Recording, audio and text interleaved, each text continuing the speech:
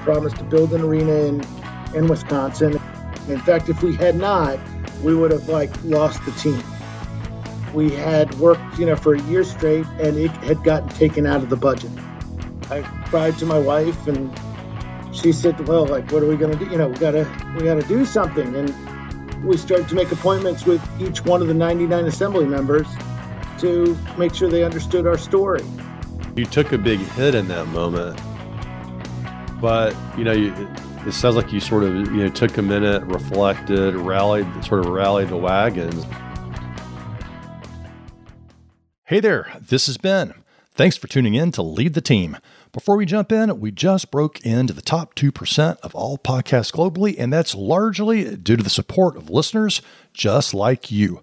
I invite you to subscribe so you're notified when we release a new episode, and also leave a quick review. Welcome back to Lead the Team with #1 best-selling author and in-demand corporate trainer, Ben Fanning.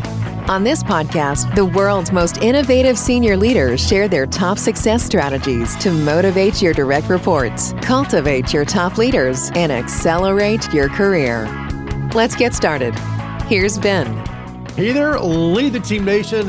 You're going to want to stick around for this one today. We have a big one with Peter Feigin. And if you don't know him, he is the president of the Milwaukee Bucks and Fiserv Forum. Man, I've been prepping for this for a very long time, man. I'm so happy to have you on, Peter. Now, for those of you who need a little bit more information, when he started, the Bucks had only 15 wins, a dated arena, and they were dead last in league merchandise sales.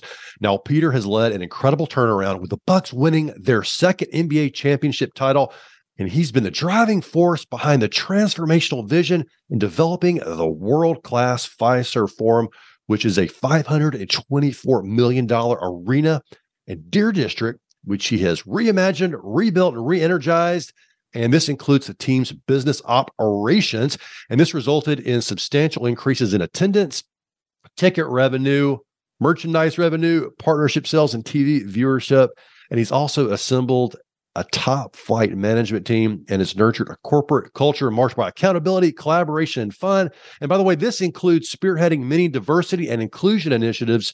One to note is the first female play-by-play announcer for any major men's professional team.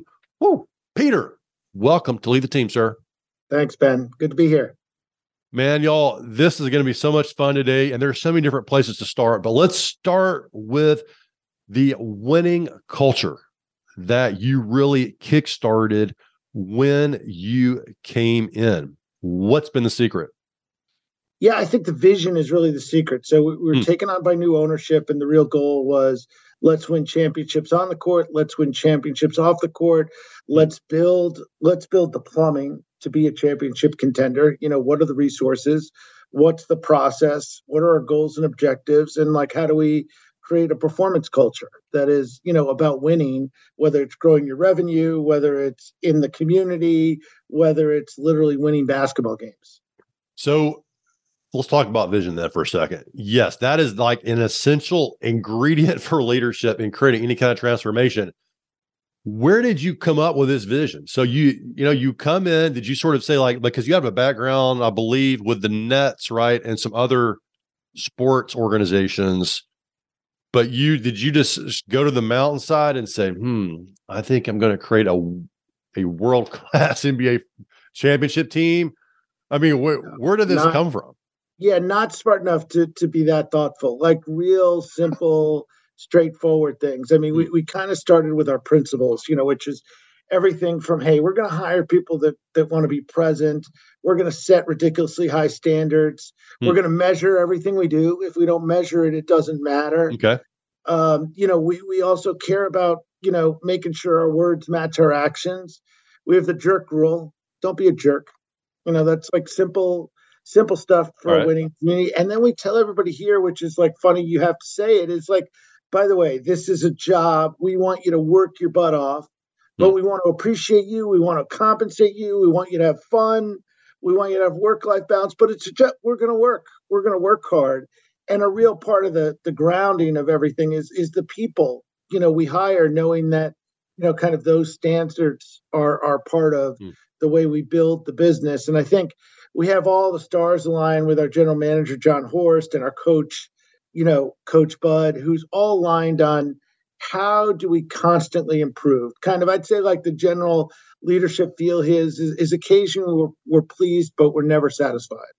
Was there a moment, or what was the moment when you knew, okay, we're going to go from being a pretty good team to an NBA championship? Like, when was there a moment when you realized that? Or no, I mean, this all happened like pretty quickly over like a 5 to 7 year span, although in pro sports that's not so long. But we had this incredible accelerant called global superstar in Giannis Antetokounmpo. So yeah, so as we started to, I mean, we literally were kind of a distressed asset at the time of purchase. So whether it was games won, whether it was revenue, whether it was any measurement, was kind of behind what it should be. So, when we started to build kind of the infrastructure to really scale and scope the business, you knew we were headed in the right direction. And by the way, unbelievable assistance with a new arena, which creates great interest, with a district, that literally has become Milwaukee's living room. And then the winning of like a global brand, like an NBA team, like the Bucks, are all great, huge components of success. Well, what's the secret ingredient for keeping people focused on that? Because like you said, 6 years, I mean, it doesn't sound like a long time. Maybe like you say in the sports, or maybe it is fast for a sports world, but what do you do to keep people focused and motivated? Because there's probably a lot of ups and downs along the way. Yeah, I think for us, like we have this kind of this underdog mentality of being in a small market in the Midwest. So we want to be not the greatest team in the Midwest, not the greatest team in the nation. We want to be the global team. We want to be the world. We want to be a brand that people look at, on a sport like basketball that's played everywhere, that participation is going up, that's viewed in 215 countries. We want to be that team. And we kind of sit there and say, like, what a fun, irreverent city Milwaukee can be as that brand. And with a global superstar like Giannis, how do we do that? So, I mean, that's the never-ending journey, is how do you continue to grow, on a global platform? Yeah, I mean, NBA is you look at the superstars, I mean, they are global in nature, yet the market is still, I mean, NBA is played primarily in the US and, in Canada here.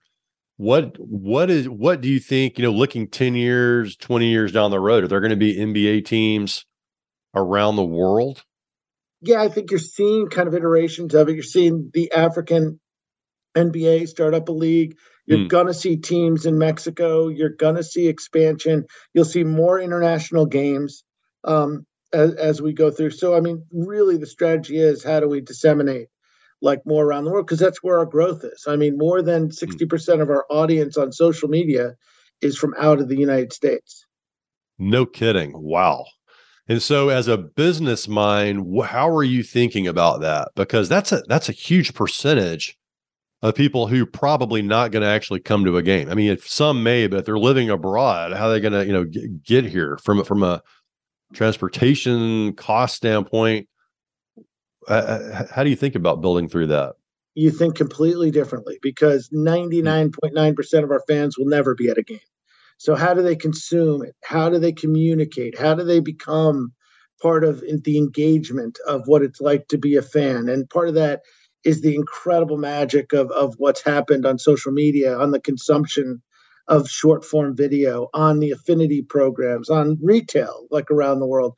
How do you continue to customize and localize messaging to that specific fan, whether they're watching in the Philippines or whether they're in Oshkosh, Wisconsin? How do you continue to cultivate that fandom? And on business model, it's like, how do you monetize that? Yeah, it's a big question. And I wonder, I'm glad we're getting you on today. I feel like, from my perception, most presidents of NBA and sports franchises in general want to stay behind the scenes, unless maybe you're like Jerry Jones or something like that, and he wants to be out front. What's your thought on that? Do you feel like the top leaders in sports organizations should be out there communicating their leadership message? Because there's so much emphasis, of course, on the players, And, how are you thinking about that? So, I mean, I'll answer that like in a very localized way. I mean, I think when ownership bought this team, like we were really stewards of a brand, like in a community. And I think that gave us this unbelievable opportunity in such a smaller market like Wisconsin and specifically Milwaukee, is how we can affect change. And whether that's in the community, whether that's social justice, whether that's fan events and more content, for people to use Fiserv Forum as a destination. So I think you have a responsibility to be present and to lead. And in some markets, you need more of a presence, and in some markets you need less of a presence. But I think in our environment, myself, our head coach, our general manager are all very much front and present, like in the community, because that's an important attribute. Like in the state of Wisconsin, people want people's words to match their actions. They want to build trust. They want to have the relationship. And that's another part of kind of what we've built over the last few years. I love that. It's a great way to think about, because it's obviously good for business when the community likes you, but it says, hey, I can relate to this person. I trust them. But I mean, it's gives you a powerful platform to create a positive change in the community. And from what I've been reading, on some of the stuff that you've been working on in Milwaukee, I think it's been pretty cool, right? Around cultural change, diversity and whatnot. That's been a big piece of what your leadership message has been about. Yeah, I think even in the community, when you think about kind of like what the legacy will be and kind of affecting change, I mean, we certainly were one of the teams who boycotted a game in the bubble, that stopped pro sports for a moment, which was a great moment in history. But we've also opened up our arena for voting.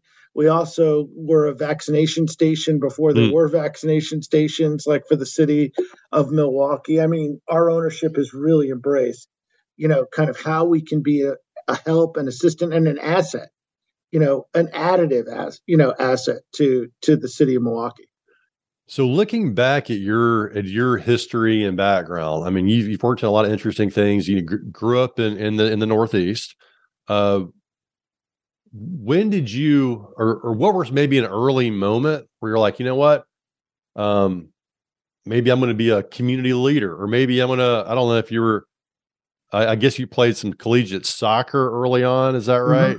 And so maybe you're going to get into sports. And I'm always curious about the hints that maybe emerged when you were young that, hey, this, Peter might be heading into the, I don't know, sports franchises or community leaders or, Yeah, I was extremely lucky, Ben. I grew up in a family where my dad was a consumer products executive and my mom was an ad executive for a big global ad agency. Our Sunday dinners were like osmosis, like kind of like understanding. Okay. Like I knew pretty early that like I could probably get excited about and be successful at sales and marketing and kind of that. And I kind of got my first dip in the water, really like at Six Flags theme parks, and kind of learned a lot of lessons and kind of learned like what it was like to be in an entertainment brand and kind of the sales and marketing side of it. And just caught the bug. I really, if you kind of, what I get a kick out of is certainly on the business side is growing revenue. What is growth? How do we think of solutions? How do we continue to sell and motivate and create roadmaps, for assets to sell? And that's, that was exciting, but that was all, the seed was planted, again, very luckily, like at the kitchen table, with two great parents. Hey, you know what? So simple yet overlooked. Right. The important part of family dinners. And if you don't have a big family or family's not around, having friends in for dinner to create those conversations, because I believe it was Jim Rohn that said the quote about you become the 5 people you spend the most time with.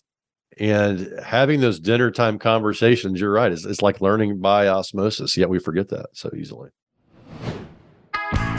Want to boost your productivity and decision making? Get vital insights from each episode delivered directly to your inbox. A great resource whether you've listened to the episode or not. Go to benfanning.com/insight. What's your favorite Six Flags lesson that you learned back in the day? My greatest Six Flags lesson. Yeah, I think like the interesting, like Six Flags was such an operational, like really, you had 180 days and like you're dependent on weather, things that people don't think about who Hmm. are guests. You really have the pressure to 50% of the audience, at that time were coming on weekends. So if you had a rain on Saturday and you're running the business, you wanted to cry, because you could never run it. But I learned like a lot of the people business and a lot of the human capital business on my Six Flags days because I worked at different parks, and when I was at Six Flags Great Adventure, I learned the importance of the food service person to the box office person to what makes everything click in like a very big way. So that was like my first big experience in a large operation, and I probably caught the bug of saying like literally at the time, I was like, wow, aspirationally, like I'd love to be a park president. Like this would be a cool job to run, a regional theme park. Wow. And so fast forward to Deer District. Now, Deer District is not quite Six Flags, but I sense that a lot of what you learned at Six Flags and in that business applies pretty well, huh? Same exact kind of thing is how do you create the destination? How do you make it sticky? How do you have people live there, work there, play there? How do you create content? How do you create an ecosystem, where people can spend hours there, like in a big way, and constantly think of how you can activate the plaza, how you can activate it, whether you're doing a farmer's market or a concert. Outside in a basketball game, inside, what are the hooks? Like, how do you drive volume and attendance and really create that destination? So yeah, a lot of the same basic thinking. I love that. It goes just to remind leaders too, there are no wasted experiences and opportunities. You can bring those forward. You don't necessarily always know where they're going to come up, but man, has it popped for you there in Milwaukee and worked out really well.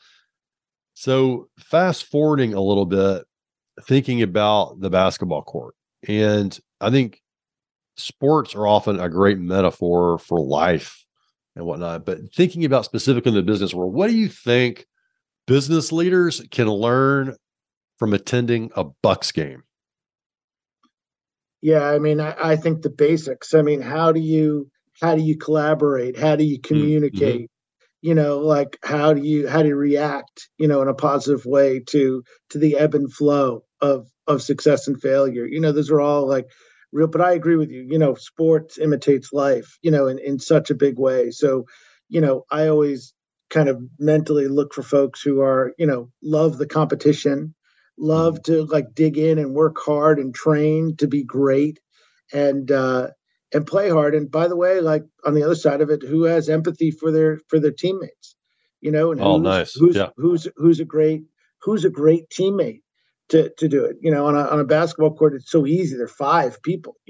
If they're all working together, it's literally like a symphony. It's magical. Oh yeah, I love that. And when you went from the Six Flags world and started getting more into the sports side, what surprised you about the business side of sports, from going from the outside, kind of observing it to, okay, this is the reality that I didn't necessarily consider before? Yeah, I mean, teamwork is extremely operational. Like listen, at that there are two revenue streams. One is national, where you get kind of national television money, and in the NBA, it's TNT and ESPN and ABC. And then there's local revenue, and local revenue is really like you are driving traffic, you are ticket sales, you're event sales and premium, you're selling sponsorships, you're executing, you're driving relationships. It is a very hands-on, in the weeds type of job. And at the same time, you're balancing that with really trying to expand your global brand in a big way. So it's a really delicate balance of like, how do you continue to grow the local business on the ground? At the same time, the future is going to be all about direct to consumer all around the world. Wow. Exciting. And this one might be a little bit out of left field, but with artificial intelligence coming on with ChatGPT, there's a lot going on in that world. What's the conversation like in the organization on the opportunities that presents? Yeah, I mean, a great example is variable pricing. Now in Mm, real time, you can like literally by the second, and the pricing of secondary ticket sales really kind of command your ticket pricing, in a way that's all completely controlled by marketing automation, AI, and pricing, whereas you used to have to manually kind of figure out and take guesses. There's not too much guesswork, and that's really how to leverage like your revenue potential in just mm, one of you know interesting. in one of the levers of revenue to get it done. And I think like as AI continues to grow, it's also going to affect like how you consume. Like think of your TikTok and your Instagram. I mean, there are algorithms that help me understand what type of fan you are. I know what you buy in our arena. I know what videos like you're looking at. I know what retail you're interested in. How can I put that puzzle together in real time and encourage you to transact with us? Yeah, I love it. A little scary, but also really cool at the same time. Finding that balance. Oh man. So, all right. So let's dig in a little bit more here before we let you go here, Peter. Over the years, what's been your biggest source of inspiration, and what's a challenging time that it got you through? Yeah, I think I kind of like I love the challenging times. I love whether there's conflict, whether there's kind of a soft spot, whether you haven't won it. It kind of I love to watch how I can react to it and kind of be solution oriented, and more importantly, how do the teammates kind of circle the wagons and really kind of Mm-hmm. I love the challenge of like how do you get out of a problem in a big way, and I think for us, like, listen, I mean, a very personal one is, one of my first things I said as an executive here in Milwaukee, not as a pointed comment, but I happened to mention that the city of Milwaukee, like many other cities, happens to be very segregated and very I saw that comment. and that's like interesting Yeah. juxtaposition, because it kind of it's not, it's true, it's hurtful for those who are native to the place. It wasn't Mm-hmm. as it wasn't a stab and come, but how do that's like a great personal mountain to climb. Is like how do you stick you know by your real principles and kind of move forward and kind of again, I'd say make sure your words match your actions, and you kind of follow through with what it is. But the challenges are always, Mm-hmm. I always find like the most fun and interesting, and really the most rewarding. If everything was easy, there really wouldn't be much to Yeah. celebrate. I mean, what's your job, right? If it were Right, easy, right? They called right. you into a tough situation, and you said, you point out the segregation and racism within the city, which a lot of cities have. You took some heat for it. And then my sense is that you have stepped into that role in terms of being a unifying force to help solve the problems that you see. Uh, But you, Absolutely.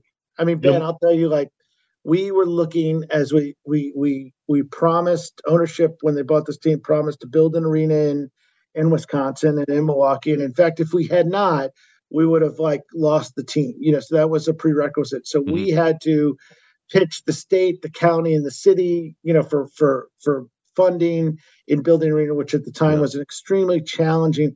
And we had worked, for a year straight, and it had gotten taken out of the budget Oh, to which is, for the most crushing time. I went home, I cried to my wife, and she said, well, like, what are we going to do? We got to do something. And literally kind of sat down and said, oh, well, we got to get back up to Madison. And we started to make appointments with each one of the 99 assembly members to make sure they understood our story to get it done. mhm. So that was like a great example of, again, not being incredibly intellectually advanced, but how do you just really focus on kind of getting the problem solved? Yeah, and so resilient because you took a big hit in that moment. But it sounds like you sort of took a minute, reflected, rallied the wagons, and like, hey, what's our next step? And step by steps, setting up all those meetings. I bet. How many did you end up visiting? All 99, or 99, and didn't leave the state house, stayed up there, had two people who worked with me setting up visit by visit. And if people didn't want to meet with us, like, we made sure they would meet with us. And and just told them economically, for the city itself, for the growth, like you might not be understanding this equation, but this is the right thing. It might have helped one of the days to bring our head coach and some players, You're like, meet Giannis. Yeah, for some celebrity purposes. But yeah, no, that was resilience and kind of like very, focused and solution oriented. And also, even though you guys have global stars and you're superstars in that state, you rolled up your sleeves and got down to do the business that you needed to do, which is set up all those meetings and do the work. And I think it's important for executives to remember the impact that can have. It's easy to get frustrated, in your office and just trying to make calls there, but you to get out on the road, make all those calls at the State House. I mean, that was obviously hugely impactful, and congratulations on the result. No, it's a win for everybody. So starting to wrap up here, Peter, what are 3 success strategies that all employees need to be keeping in mind? Well, I think number one, like it's hard to be successful without goals and objectives to get it, whether they're short term or long term.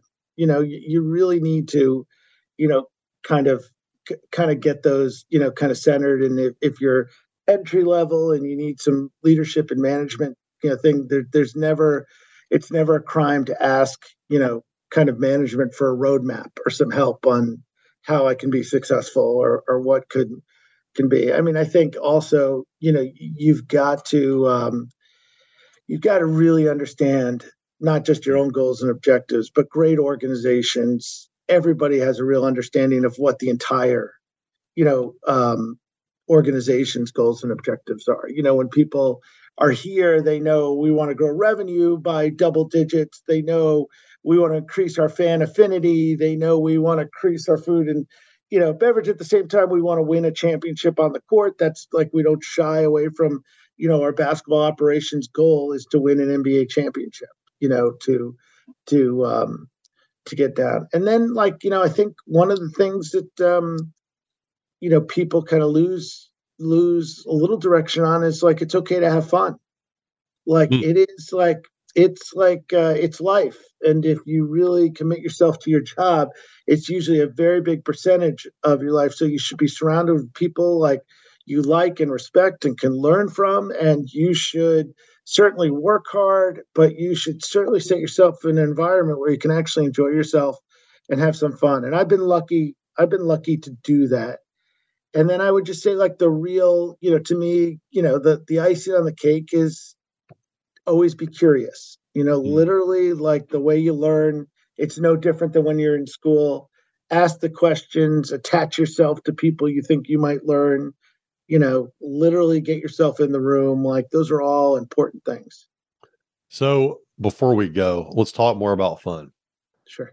So a lot of people might be listening and they're like, yeah, I mean, fun might be nice when you're running an NBA team, but what about us in our corporate office? How are we doing that?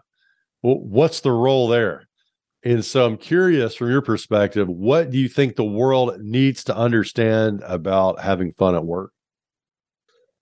Yeah, I think there's certainly a time to be serious. There's certainly a time to be focused. You've got it. But for instance, what I've always had a hard time, and I've learned a lot better over the last 4 or 5 years, is certainly one of the best opportunities to have fun is celebrating the successes. So, I used to kind of we'd do a great thing, we'd have a great deal, and I'd kind of be excited to get on to the next thing. And that was like a bad thing. That was one of these staged opportunities where you could bring the whole community together. And whether you have a happy hour, whether you create fun gifts for them, whether you do a scavenger hunt, with different teams of mixed people around, those are important things to get in. And our most successful things have really been we happen to have an arena operations of about 100 people, a business office of a couple hundred, a basketball. When we do things that combine people and have them interact with the people they're not sitting next to, every minute, and really that has helped us build the community even more that people have resources all around the company. So, any opportunity for those kind of like building block social events is a great thing as well. And what's been the result of that for you? Well, I think like people understand that this is like a very it's positive reinforcement. This is the carrot. This is not the stick. And that's like a big difference. That's like how you get it. I mean, we are serious, like expectations should be met. There are consequences, but like the truth is like we want to set up to win. And when we do, we should have fun with it, and it shouldn't be laborious. You are not, you are not working in a coal mine when you are working for a professional sports entertainment company. Great reminder there. And I like a couple of things that you said about that really stuck out to me. Number one is fun can be about celebrating. And if you're not sure where to start as a leader, celebrate progress on a project that you made. Even if you haven't won your NBA championship quite yet, find something to really celebrate, to give momentum. And also like what you said, Peter, about bringing people together. So, fun can be about getting people together from different parts of the organization. In fact, that might be a great reason to do it because they're going to communicate better outside of the celebration and getting together if they know each other on a personal level. Yeah, we're very lucky because kind of the DNA has to be in sports and hospitality and entertainment. Like you enjoy people, like you are in the people business to get in. Yeah. So you would think that a lot of our environment is surrounded by people who actually want to be around other people, want to work, so, we were, our transformation from out of the office to into the office, was seamless out of COVID to get in. People wanted to interact with people. People wanted to kind of get back to it. Oh, great. Well, what is your parting thought for our listeners today? Well, I mean, I think for everybody, like, whether you're looking to get a job, whether you're in a great job, whether you're networking around, the basis of everything is about people, and I've always said like one of like the real incredible things that I've been taught and I've been able to do is collect people. And it's been incredibly valued. Now you're an acquaintance and a friend and a deep resource that I can always call and reflect on. And we talk, that's just this is one example, on an early morning to talk about it. But I just think the value of network, the value of people, the value of diverse thought. And like, if you care about it, there's not much greater value than a real diverse, deep, rich network of people that, and I do think at the core, people want to help people in a big way. So I think that helps professionally as well. Oh, fantastic. You're in the people business. And I think if everyone listening today, if you reflect on what you do as a leader, you're in the people business too. And so many great strategies and insights and stories today. Peter, thank you for coming on Lead the Team. Great to be here. If you're an executive at a crossroads in your career and thinking about quitting, do this before you do anything else. Head over to benfanning.com/quit to receive a free signed copy of my #1 best-selling book, The Quit Alternative, the blueprint for creating the job you love without quitting. You'll learn the critical questions you must answer before you make such an impactful decision. Go to benfanning.com/quit to get this valuable resource for just the cost of shipping. Ben Fanning is a #1 best-selling author, Inc. magazine columnist, and CEO of the Fanning Group, an international consultancy and corporate training company. To learn how they can help your organization, go to benfanning.com.